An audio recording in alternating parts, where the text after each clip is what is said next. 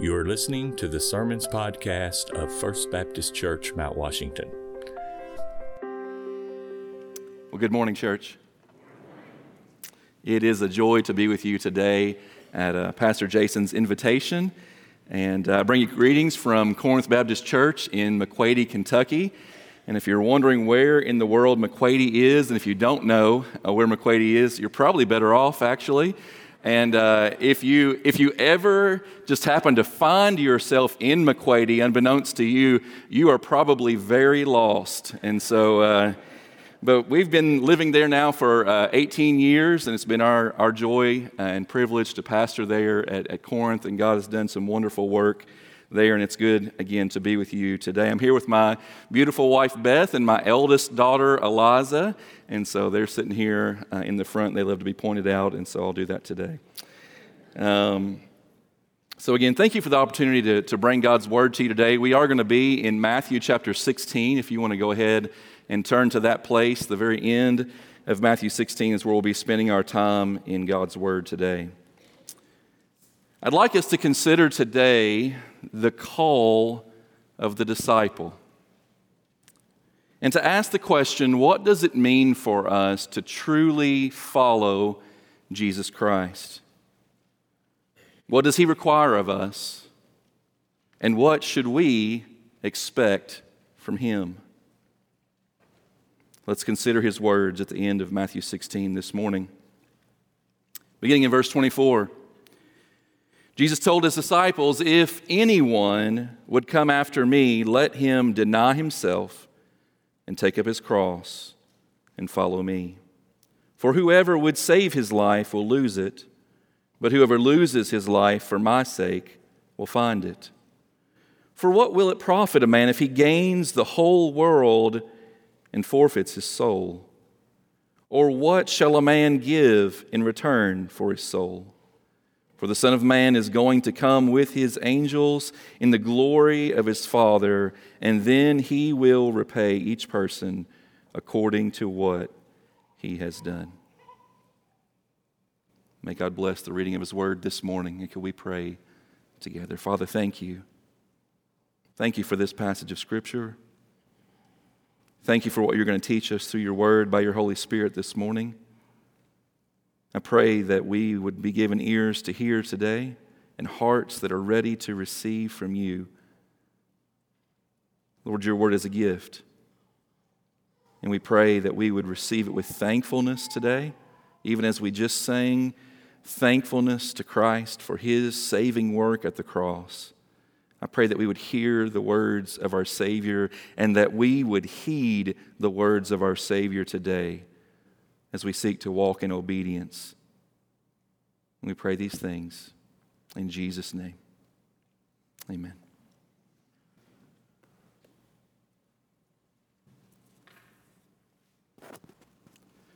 So as we look at this passage today, I want to bring you just really one central truth that's going to guide us as we look at Jesus' words here at the end of Matthew chapter 16. And it is this: that the call of the disciple is to come and to die so that you might live. Dietrich Bonhoeffer famously said in my favorite book of his, The Call of Discipleship, he said, "When Christ calls a man, He bids him come and die." As we think about what it means to be a disciple of Jesus Christ this morning, and as we consider the call of the disciple to follow Him wherever He may lead, I just want to set before you two simple truths today that come out of this passage. First of all, we want to talk about what discipleship is. That's the what today, if you will. What is discipleship?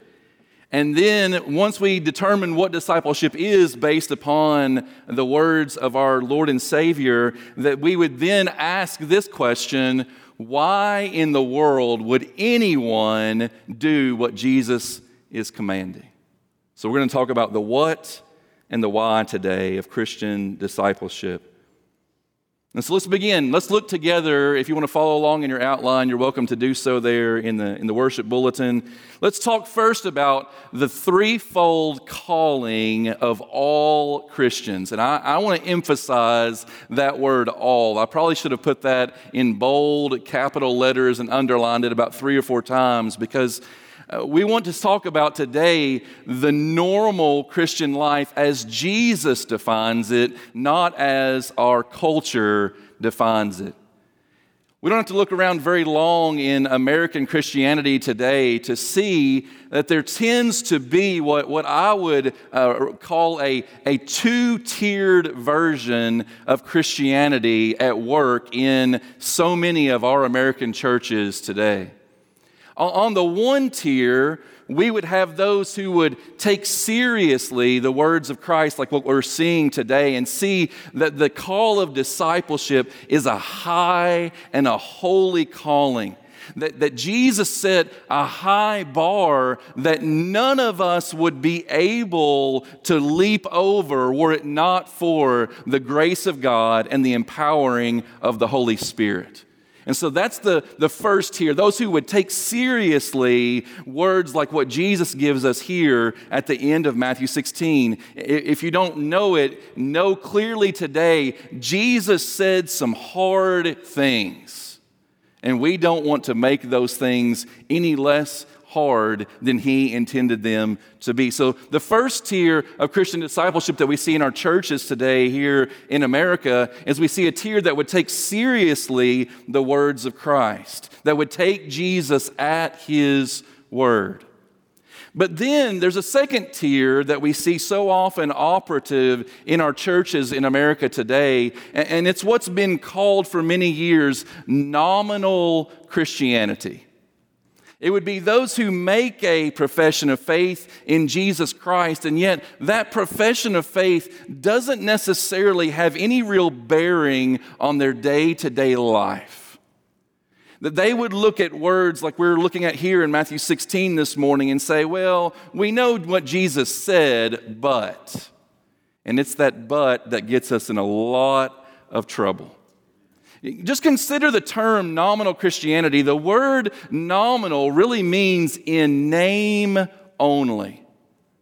And I want to say to you, based upon the authority of God's word this morning and what Jesus is showing us here in Matthew 16, that a nominal Christian is actually no Christian at all. If we are just Christians in name only, and his name does not impact the way that we live our lives day to day, and if we are not taking seriously the call of the disciple issued by the Lord of the disciples, then we are not really embracing biblical Christianity. And so this two-tiered version of Christianity that we've created in the American church today, some who take seriously the words of the Lord, and others who say, well, we know what Jesus said, but that really is a false dichotomy. And so what has Jesus called us to? What is the threefold calling of all Christians? Look back at verse 24. Jesus said, if anyone would come after me, let him deny himself and take up his cross and follow me. Notice that there are 3 imperatives that are given to us. First, to deny himself. Second, to take up his cross. And third, to follow me. But let's talk about what these words mean, because this is a passage of Scripture that may be very familiar to many of us, and we can easily just kind of breeze on through without considering the weight of what Jesus has put before us. So what does it mean to deny ourselves? We think about this kind of language and use it fairly often. In fact, we might say something like, well, I'm going to deny myself a piece of cake. Now, for most of us, that means I'm going to deny myself that second piece of cake. I'm going to have the first one, and yet I'm going to deny myself and not have the second piece of cake. That's the way we kind of use that terminology in our culture today. This is how I'm going to deny myself. But what is Jesus talking about? Jesus here is talking about forsaking your self-seeking in acts of repentance. You see, Jesus understands what we need to understand, that our primary issue is that as sinful men and women, we are all about ourselves. You see, my sin nature wants to seek that which is self-centered, self-seeking, and self-exalting to the very end. The flesh that still wars against the spirit in the lives of believers is a self-seeking flesh that is all about self-exaltation. And so when Jesus calls us to deny ourselves, he is coming right to the root of our main issue, which is that we are all about self. And by the way, if you would look around just a little bit, you would notice that we are living in a culture that is all about self. You only live once, the culture says, so live it up. Do whatever makes you happy. Live your truth. Whereas the Christian should understand that we are not called to live our truths. We are called to live according to God's truth, which is an unchanging truth, the faith once for all delivered to the saints. So the first part of the calling of the disciple is that we must deny ourselves. We must forsake our self-seeking in acts of repentance, turning away from that lifestyle that would seek self and turning toward that lifestyle that would seek Christ. This is what repentance looks like. We, for far too long, have discounted the necessity, the absolute necessity of repentance for the Christian life. If there is no repentance, then there is no saving faith in Jesus Christ. We are called from Mark 1:15 to repent and believe the gospel. That's the first step. You must deny yourself, Jesus said. Second of all, you must take up your cross. Now let's think about how that terminology is used in our current culture. You will hear people say things like, well, that's just her cross to bear. You've heard that, right?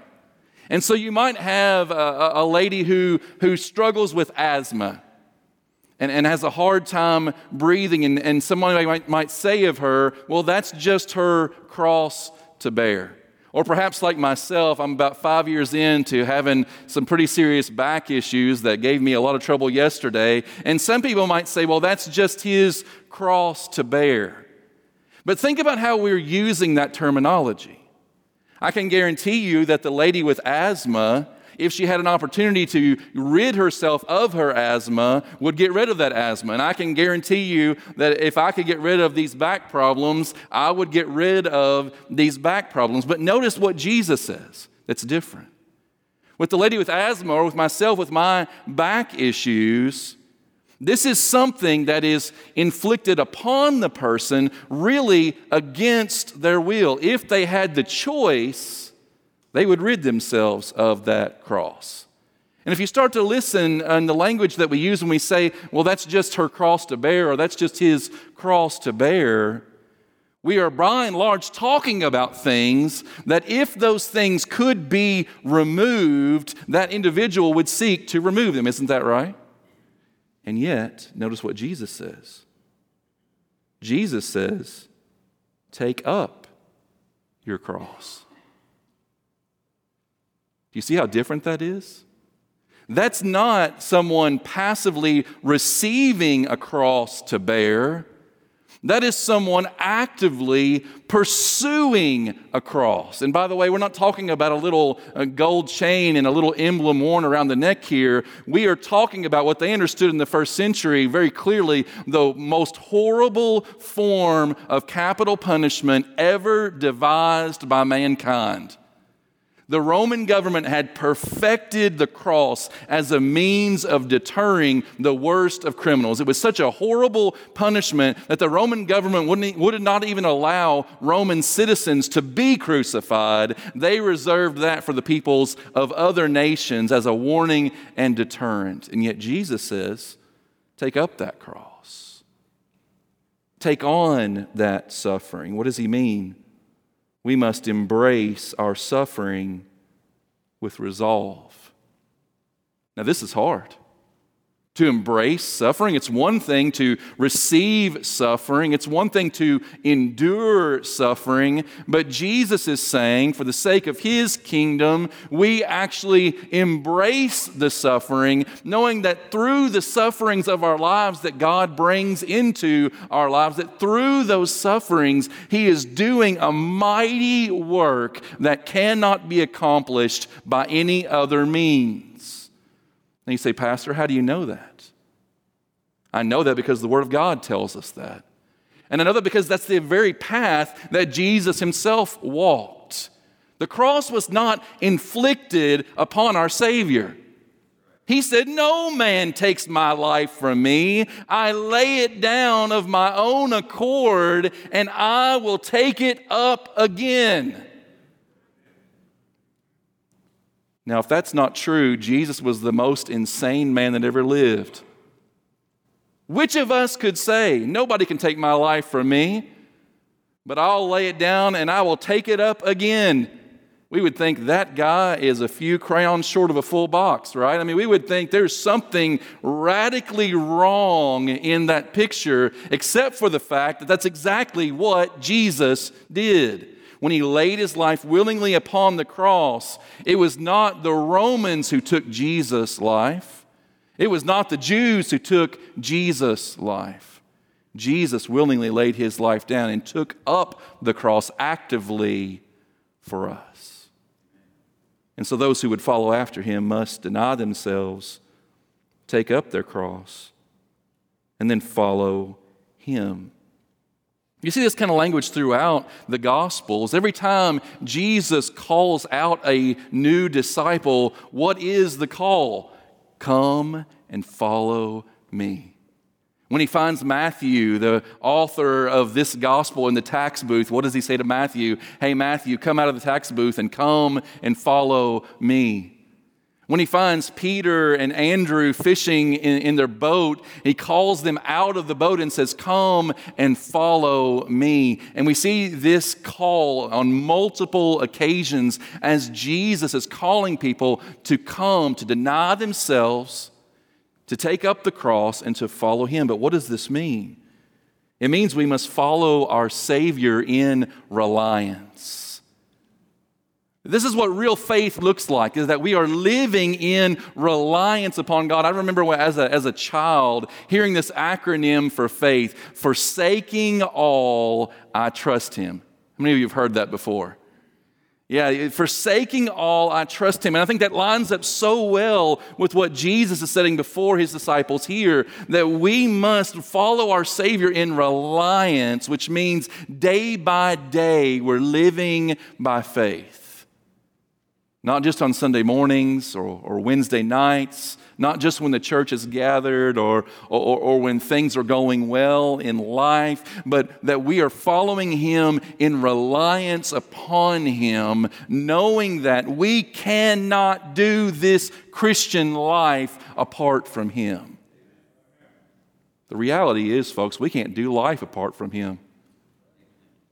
Certainly not very well, but through him we live and move and have our being. So this kind of faith is a recognition that we need him desperately. And so this threefold call of all Christians, to deny yourself, to take up your cross, and to follow Christ. In Romans chapter 12, the Apostle Paul writes a similar thing when he says, I appeal to you, therefore, brothers. We could say, I appeal to you, therefore, church, by the mercies of God, present your bodies as a living sacrifice, holy and acceptable to God. This is your spiritual service. By the mercies of God. Where do we see that? We look to the cross and we see the mercies of God, and the cross beckons us to deny ourselves, to take up our cross, and to follow Him.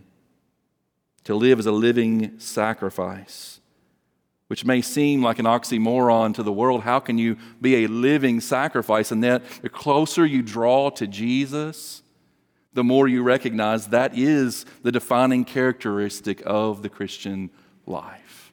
I die to myself so that I might live unto Christ. Galatians 2:20, I have been crucified with Christ, and I no longer live, but Christ lives in me. The life I live in this body, I live by faith in the Son of God who loved me and gave Himself for me. This is the call for all Christians. Steve Lawson said about these verses, there will always be a cross before a crown, sacrifice before success, and reproach before a reward. The call of discipleship will cost you popularity, possessions, and position, but God will use your commitment. The grace of God will be multiplied in you if you cultivate a fixed resolution to live for the glory of God. But considering that threefold calling, I think we then must ask this question.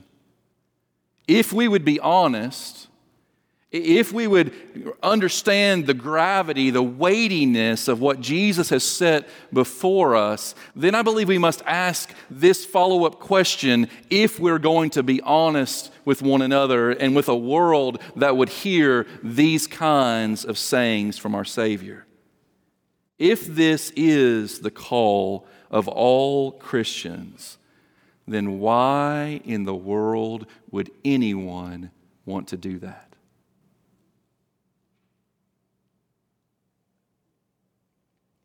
It's much easier to live for yourself. It's much easier to reject any cause for suffering. It's much easier to follow a Savior who isn't calling me to take up a cross in my following of Him. So if we're going to be honest today, church, and we need to be honest both with ourselves and with one another here in the body, then we ought to be asking the question, if this is the call that Jesus has issued to us as those who would follow after Him, then why would anyone in their right mind want to do this? And I'm glad you asked that question, because Jesus gives us the answer. Look at the next three verses, beginning in verse 25. He gives us three reasons why we would receive the call of the disciple and follow after Him. So let's look at the threefold case for our cross bearing. This is the why. We've heard the what, now let's look at the why. First of all, verse 25, Jesus says, "For what will it profit a man if he gains..." Sorry, I got ahead of myself. Verse 25. "For whoever would save his life will lose it, but whoever loses his life for my sake will find it." That's the first reason. And I could summarize verse 25 in this way: the recognition that the saving loss is inescapable. And you say, "Preacher, what in the world do you mean by that? The saving loss?" Well, that's what Jesus is talking about here. Whoever wants to save his life, that means really, I think he's referencing there your life apart from Christ, your self-seeking life, the life that's all about you and the things that you are running after in life, this life that's intent upon popularity and possessions and power and all those things. This life, he said, for whoever wants to keep that life will lose it. Notice he didn't say might lose it. He's saying all those who are intent upon living for self, who are spending their days seeking after possessions and popularity and power and all the things that this world has to offer, he says those who are seeking after those things, they will lose their lives. But Whoever loses his life for my sake, Jesus says, will keep it. This seems very paradoxical to us. How in the world do I lose something to find it and find something to lose it? This seems wrong to us in our thinking. A paradox is two seemingly contradictory truths that when we put them side by side, they don't seem to fit well together. And yet, the deeper we go, the more we are enlarged in our understanding, the more we begin to see that that's really where truth lies. And Jesus loved to use paradoxes. Remember when he said, the last shall be first and the first shall be last? We joke about that in the potlucks at our church. Our worship leader, Grant Stevenson, is always the first one in line. His thinking is somebody's got to get this party started. So he's always the first one to jump in line, and we joke about him. He's going to be last in the kingdom because he always jumps in the potluck line first. But in all seriousness, there's this paradox, these two seemingly contradictory truths, and yet when they are set side by side and we begin to look deeper at these things, we begin to see that's exactly where truth is to be found. So the reality Jesus is showing us, the first reason why we should deny ourselves and take up our cross and follow him is because all those who continue to live for self will lose that life and lose it for eternity. Oh, they may have all this world has to offer. They may get all the great possessions and all the popularity and all the power. They could rise to the highest rung on the planet.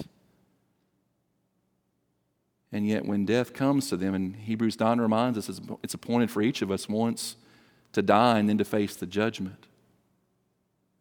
That when death comes for them, all of that will be counted as loss. Isn't that what the Apostle Paul said?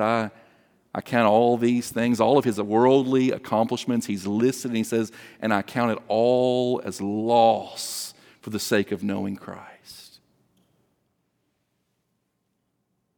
So the first reason why we should take up the cross and follow Christ is because the saving loss is inescapable. Then look at verse 26. Again, it begins with the word for. This is reasoning that Jesus is laying out here. He says, for what will it profit a man if he gains the whole world and forfeits his soul? Or what shall a man give in return for his soul? Jesus is calling us to consider the worth of our souls, and that the soul's worth is incomparable. There's nothing that you could give in exchange for your soul. And the good news of the Christian life is, while that is a price you could never pay, it is a price that has been paid in full at the cross. That's what we rejoiced in when we sang "Thank You, Jesus" this morning. When we sang that lovely song, we were rejoicing in the fact that what has been done on our behalf could not be accomplished by us. That's why it's grace. The soul's worth is truly incomparable. Jesus said, what could you give in exchange for your soul? If you had the whole world and all its possessions and all its power and all the popularity and all the prizes, if you had everything that this world had to offer and you sought to go before God and make the exchange all the world has for my soul, you would still come up short. Because the only one who could redeem our souls laid his life willingly down on an old rugged cross and shed his blood for the remission of our sins. And he is the one who issues this call. But you know, this verse also makes me think about the fact that while there's nothing we could give in exchange for our souls, we are living in a culture that is selling its soul for worthless idols day by day. See, that's what our Savior's calling us out of. We live in this culture that is selling its soul for possessions. We're so thick in this soup of materialism, we don't even recognize it most of the time. We live in this culture where people are selling their souls day by day for political power, not recognizing that it is the God of the universe who sets up kings and brings them down. We live in a culture that is selling its soul through social media for popularity and likes and recognition, and wanting to take that 15 minutes of fame and stretch it out for as long as they possibly can. But I would ask us, church, each of us here today, what are you giving your soul in exchange for? There are many, many idols that we are called to flee. And many of them look so good and so wonderful. Some of us may be selling our souls at the altar of family. Family is a good gift of God. But we do find very clearly in the Scriptures that the call of the disciple oftentimes means leaving home and going to places where family may not be present to serve the Lord and to reap eternal rewards. So what idols are tempting you today? I guarantee you it's not worth your soul. Let's give our souls to the Lord in faith and repentance. Finally, this morning, look at verse 27. Again, Jesus begins this verse with the word for, and a third reason for the call of the disciple. For the Son of Man is going to come with his angels in the glory of his Father, and then he will repay each person according to what he has done. Jesus here speaking of himself, he loved to refer to himself as the Son of Man. I believe he derives that from Daniel chapter 9 in the Old Testament, this picture of the Son of Man who would come in power and glory. And Jesus took that name upon himself, and rightfully so. It was his name even before the foundation of the world. And here, as he speaks about the Son of Man, he wants to remind us of this, that the Son's reward is inconceivable. Again, all that this world has to offer, all bundled together, would not be enough to purchase one of our souls, Jesus says. And yet, what he has done, what he has accomplished at the cross, through the giving of his life and the shedding of his blood and the laying down as he did and the taking up as he did in the resurrection, that this was done that we might receive an inheritance. I love that word. An inheritance, which reminds us that it's a gift. It's a gift of God's grace to us that was bought for us at the cross. And we cannot even begin today to understand the gravity of this inheritance that was purchased for us, but we ought to spend a lot of time thinking about it. Now, some would say, well, if we talk too much about rewards and about the things that will come to us as a result of following Christ, then perhaps people will get so fixated on that they'll just follow Jesus for the sake of the reward. I think we're needlessly worried here. I think we're needlessly worried when we think about it in that regard, and here's why. Because Jesus himself talks about the reward all the time. Let me encourage you this week, if you've not done it in a while, go back and read Jesus' most famous sermon, Matthew 5-7 is what we call the Sermon on the Mount. Go read those chapters and listen closely for how many times Jesus talks about the reward for those who are following him. By the way, I'll just go ahead and tell you, there's at least a dozen times in the Sermon on the Mount where Jesus references the reward that's coming to those who faithfully follow after him. I'm not going to ruin all those for you today. Go read it on your own time and see. But understand this. Jesus talked about the reward, and so we ought to talk about the reward. Now, I can't get into the specifics with you today because we don't know all the specifics. The Bible leaves some of those things for our imaginings and for the revealing of those things in that final day. But know this, it's greater than we could begin to imagine. What He has awaiting us in this heavenly inheritance is beyond what we could ask or think. I love what Jesus says in the Sermon on the Mount. There's this phrase that's on repeat in chapter 6 where He says, "And the Father who sees in secret will reward you." And so, prayer warriors in this room, those who have come to an understanding that that time you spend in your prayer closet is not only impacting this earth, but it's resonating in heaven, the Father who sees in secret will reward you. You'll probably get no recognition for that on this earth, and be glad for that, because the Father who sees in secret will reward you. Those who've taken up the call to give and to give faithfully in the life of this church and into the work of the kingdom around the world, and seeking no recognition for yourself, and no one knows the amount that you're giving, that you are giving sacrificially. In Matthew chapter 6, the Lord Jesus says, "And the Father who sees in secret will reward you." And those who have taken up this discipline of fasting, denying themselves, as Jesus said, and fixating upon the things of His kingdom, that Jesus says, the Father who sees in secret will reward you. And His reward is infinitely greater than anything that you might spend your life upon on this planet.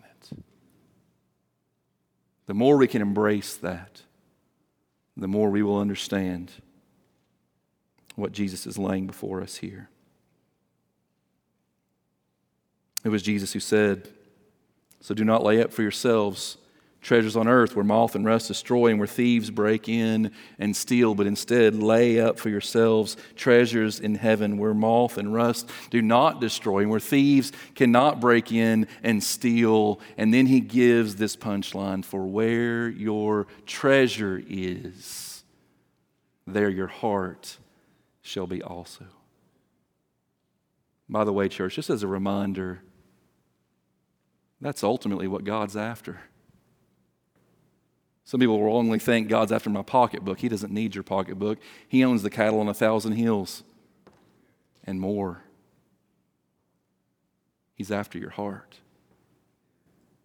Some people might wrongly think, well, God's after my service. He just wants to get me involved in 15 committees and teaching a children's Sunday school class and all these things. God just wants my time. God exists outside of time. He doesn't need your time. The time He's given you is a gift to be used for His service, but ultimately God wants your heart. And the overflow of that will be those acts of service. And so where is your treasure today? What are the idols that would seek to be drawing you away from the Lord today? How will you spend the time that's been allotted for you? I'll close today with just a simple story of an old hymn. I entitled this message, "Wherever He Leads," because I was thinking about that old hymn by B.B. McKinney, "Wherever He leads, I'll go." I love the story behind old hymns. There's so many wonderful accounts of how old hymns came to be, and this one's fairly simple. B.B. McKinney was leading the singing at a Sunday school convention in Alabama. The year was 1936. B.B. McKinney was leading the singing, and one of the speakers at that Sunday school convention was his good friend R.S. Jones. Probably none of us have ever even heard of R.S. Jones, but R.S. Jones was a faithful missionary to the country of Brazil for many, many years. But it came to the point where R.S. Jones' health became so poor that his doctor said, you can no longer continue on the mission field. You need to come back to the States and get well, and you'll probably never be able to return to serving the Lord there in Brazil. And so R.S. Jones was newly back from the mission field and was invited to speak at the Sunday school conference where B.B. McKinney, his friend, was leading the singing. In the midst of that conference, they shared a meal together. And B.B. McKinney, seeking to minister to his friend, said, brother, I know you're not going to be able to return to Brazil, so what will you do now? You've given your whole life to this work, and now it seems as if it's been taken away from you. You can't return to that people that you have loved for so long. You're not going to be able to go back and continue in the labors there. What will you do now? And R.S. Jones said to his friend, I don't know, but wherever he leads, I'll go. And those words got stuck in B.B. McKinney's mind and deep down into his heart. And he went back to the room where he was staying, and he began to pen these words that many of us have sang many times. Take up thy cross and follow me, I heard my master say. I gave my life to ransom thee. Surrender your all today. And in the chorus, wherever he leads, I'll go. Wherever he leads, I'll go. I'll follow my Christ who loves me so. Wherever he leads, I'll go. Is that your testimony today? Can you say with conviction today, because of what my Savior has done for me at the cross, there is no price too high. There is no sacrifice too great. There is nothing I would not give him gladly because he gave his all for me. Let's pray together. Father, once again, I simply pray today that you would help us to hear once again the call of the disciple. And Father, that in our hearing of this call to deny ourselves, to take up our cross, and to follow after Jesus, that we would not be hearers only, but would become doers of this word through repentance and faith, turning from our sinful self-seeking and running hard after the one who came for us to deliver us from sin and death and hell and the grave, and to bring us into his kingdom, to rescue us, to redeem us, to reconcile us to God, to do everything necessary on our behalf, so that everything that we give in return is but a gift. We could in no way repay what has been done for us, and we need not. It's been paid in full. And so we simply say, Jesus, thank you. Wherever you lead, I'll go. Father, I pray you'd help us to consider these things well today and to respond in faith. In Jesus' name, amen.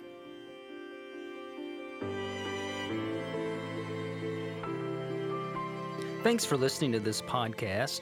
I'm Pastor Jason Clark, and if you don't have a church home, I want to personally invite you to First Baptist Mount Washington. We're striving to be word-centered, gospel-focused, and community-minded. Learn more about our church and our meeting times from our website, fbcmw.org.